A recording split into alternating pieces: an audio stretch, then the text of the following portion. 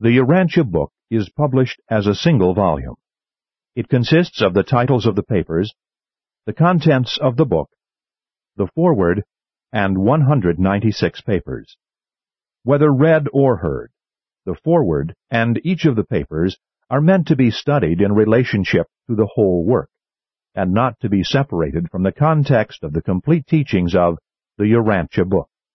Seen within this broader context, meanings will be amplified, and the potential for misunderstanding lessened.